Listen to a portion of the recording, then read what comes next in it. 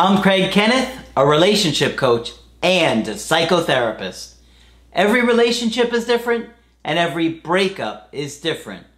Work with me and you'll get professional help on your situation. And if you're in no contact, focused on personal growth, my creative healing course is filled with hours of exclusive content. Available now at AskCraig.net.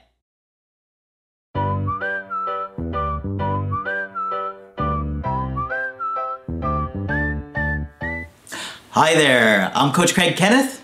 I'm Coach Margaret. And I'm Coach Victoria. And today we're going to be talking about, was I not good enough for my ex? Well, I think just about everybody feels like this in a breakup. Yeah.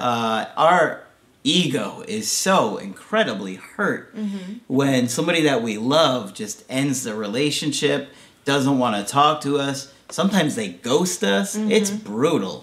Then they pick up with somebody else and you say, what does he or she have that I don't? Oh, yeah. That's, grumble. Yeah. That makes you feel even worse about it. So today, Coach Victoria has some really good research on this, and we're going to talk about it.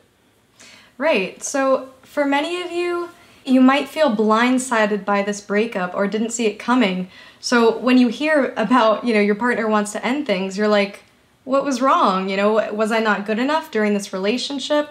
Was there something more that I could have done? Was it because of who I am intrinsically? And so today we're going to be talking about self-esteem and feelings of self-worth, as these are feelings that can come up quite often after a breakup. And when you're assessing how the breakup happened, when you're looking back at the relationship. So a lot of times these feelings of self-worth can come back up after a breakup. They're replayed messages that you received during your childhood of your worth and of your value and what it takes to stick around as a parent or guardian. Yeah, those childhood wounds really come up, Margaret. Yes, they do. What do they turn into? They turn into that evil little voice. And your parents may have made you feel that way. It could be from something like if you were doing your chores and they were saying, well, you missed a spot. Or if you come home and you're excited to show them your beautiful artwork that you did at school, and they don't hang it up on the fridge, or they don't even acknowledge it. Margaret, yeah, you've really talked about this before with those messages, how they stay with us. Absolutely, they do stay with us. And I was talking with a woman this morning, and I almost fell off my chair after all these years when she told me some of the things her father would say to her. It was really unbelievably cruel. And unfortunately, we take those things in, and they turn into that critical inner voice that most of us have.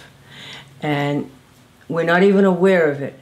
But so many people think that all of those things are true, that I am not good enough. My mother always told me I wasn't good enough. My father told me I wasn't good enough. They always told me I didn't do well enough in school. They always told me I was selfish. And all those things come back at a breakup, and you blame yourself brutally. Especially culturally, I've noticed that some cultures are particularly brutal about accomplishments, and if you're not excelling in all areas, they make you just feel completely unloved. Yeah, your brother got 3 PhDs and you only have 1. Yeah, and if you deal with issues of abandonment, if one of your parents, left when you were very young, as a kid, you may have been trying to rationalize, why did they leave? Was it because of me? Am I a bad person? And so this kind of pattern can repeat when your ex has left you. You might be having those same feelings. Kids always blame themselves when a parent leaves. Kids blame themselves for everything. So it's very easy to bring all of those lessons into the present with a breakup. Right, and even during situations of abuse, certainly. And also if you had parents who had substance abuse issues. As a kid, you might be thinking, well, they chose alcohol over me, or they chose drugs over me. So if you look at this to mirror it with relationships, wildly enough, those feelings might come back in, they chose that person over me. I must not be worth anything. I already know that I'm not as good as beer. Right. Wow. Yeah. And then when you're in that breakup, all of those other losses come up, which you've talked about. You have a great analogy for that. Yeah, that's like trying to pick up one paper clip out of a bowl of paper clips. They all come with it. So every loss brings back every other loss. So when your ex leaves you, you're going to think about your friend who moved away, your uncle who died, and all your other losses. And if you haven't grieved them, what will happen? You'll be hit with a whole lot of grief now. And it doesn't matter when you grieve, as long as you grieve.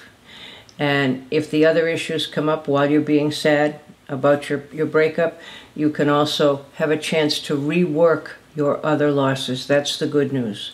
And so every time we have a loss, if we work it through, we get a little healthier and a little better healed from what happened. Right. And also think about how your self-esteem has been during the relationship and throughout that. If you felt like during the relationship you couldn't quite measure up to your ex's expectations, or if you just kind of had those feelings yourself of not being worthy or good enough for them throughout the relationship, these are often deeper issues that I would take a look at as far as your self-esteem in total. So if you find your self-esteem being tied to the relationships you're in, or if you find all of your value deriving from how successful your relationships are, there's actually a scientific word for this, and it's relationship contingent self-esteem. So I like it. Yeah. Yeah.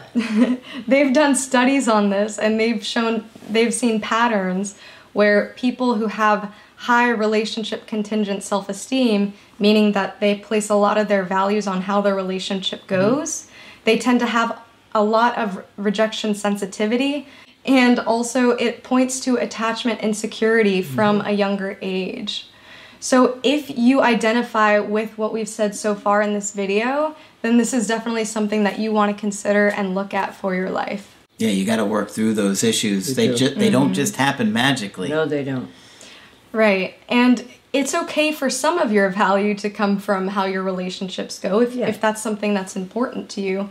But when all of your value is tied to that, then all of your value is dependent on somebody else. So when you derive your value completely from somebody else and from that relationship, when that relationship ends, it's not just a separation between you and them, but it's a separation between you and your self-worth and your self-image. When your feelings of self-worth are tied to the relationship, your feeling of worth ends when the relationship ends and doesn't go beyond them. So that's a very dangerous place to be. Yeah, and once you start working through your issues and becoming more aware of things, you realize that it's not so much about the other person. Many times it's about our own issues that we haven't worked through, the things that we've been hurt and wounded with, and we haven't processed with and dealt with. Right. So this is all just to bring your attention on what your self-worth is like and some things that you can look at if you are relating to this video. So things that you can work on is obviously your self-esteem, and you can do that by using positive self-talk, which we've talked about quite a few times. And this is just reinforcing that idea that you are a worthy person and being cautious of how you speak to yourself in your mind. And I think we have several videos on that. Yes, we do, and people are probably tired of hearing me talk about it, so I'm glad it's Coach Victoria.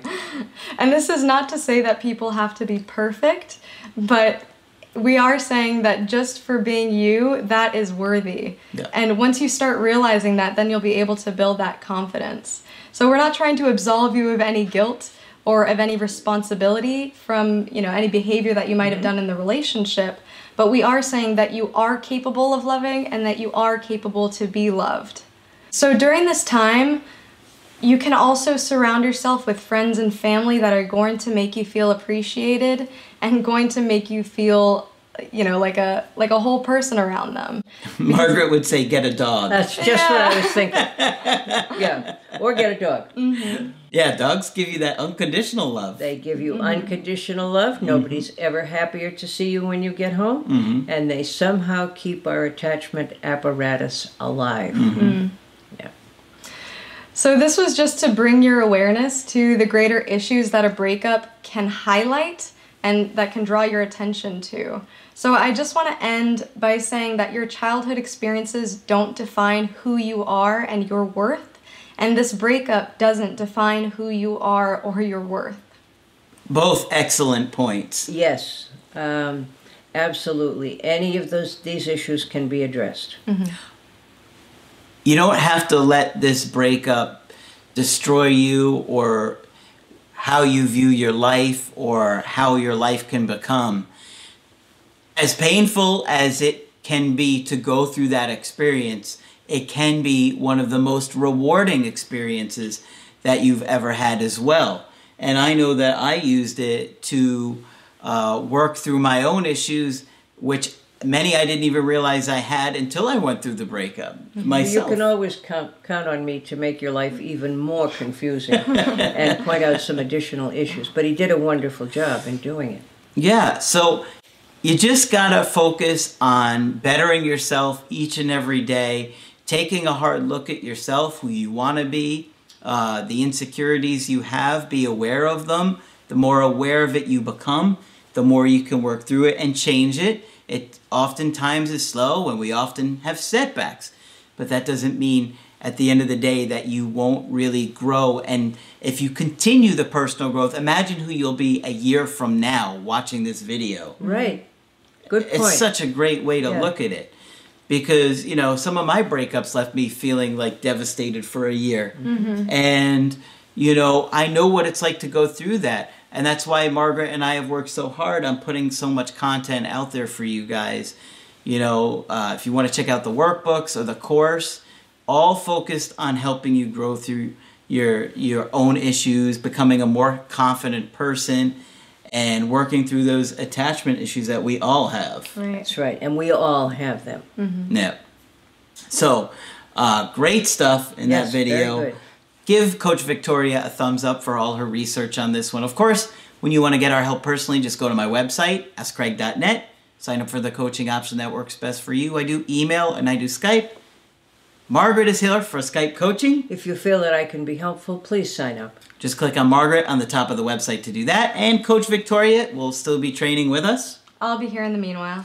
And eventually you'll be able to do a coaching with her as well. But that's it for this video. I'm Coach Craig Kenneth. I'm Coach Margaret. And I'm Coach Victoria. And we will talk with you soon. To get my help personally, go to AskCraig.net and click on Schedule Coaching and choose the option that works best for you. I do email coaching or Skype. To schedule a coaching with Margaret, click on Margaret on the top of the page and order a Skype with her. For the Knowledge Creative Healing course, click on the link at the top of the page and click Get Started Now.